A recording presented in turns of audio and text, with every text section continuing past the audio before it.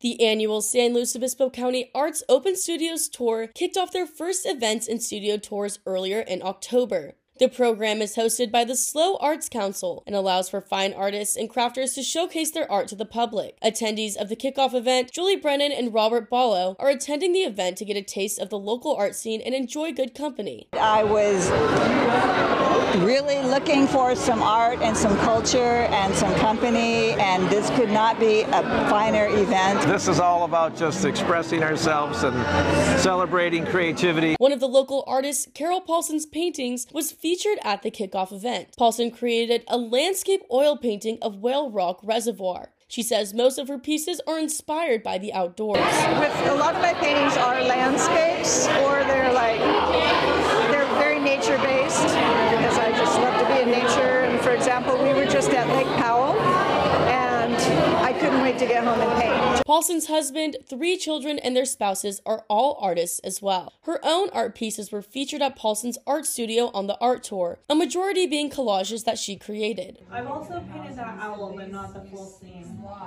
You chose some of my favorites. Although her job often keeps her busy, Loomis finds value in making time for her creative side and is impressed by how many local artists signed up for the tour. I mean, it's really inspiring how many artists signed up in Los Osos and around the county, and I'm just in all support of everyone expressing themselves creatively in whatever way they choose. More information about Paulson's art and studio can be found on her website, carolpaulson.com. Presley Allen, Mustang News.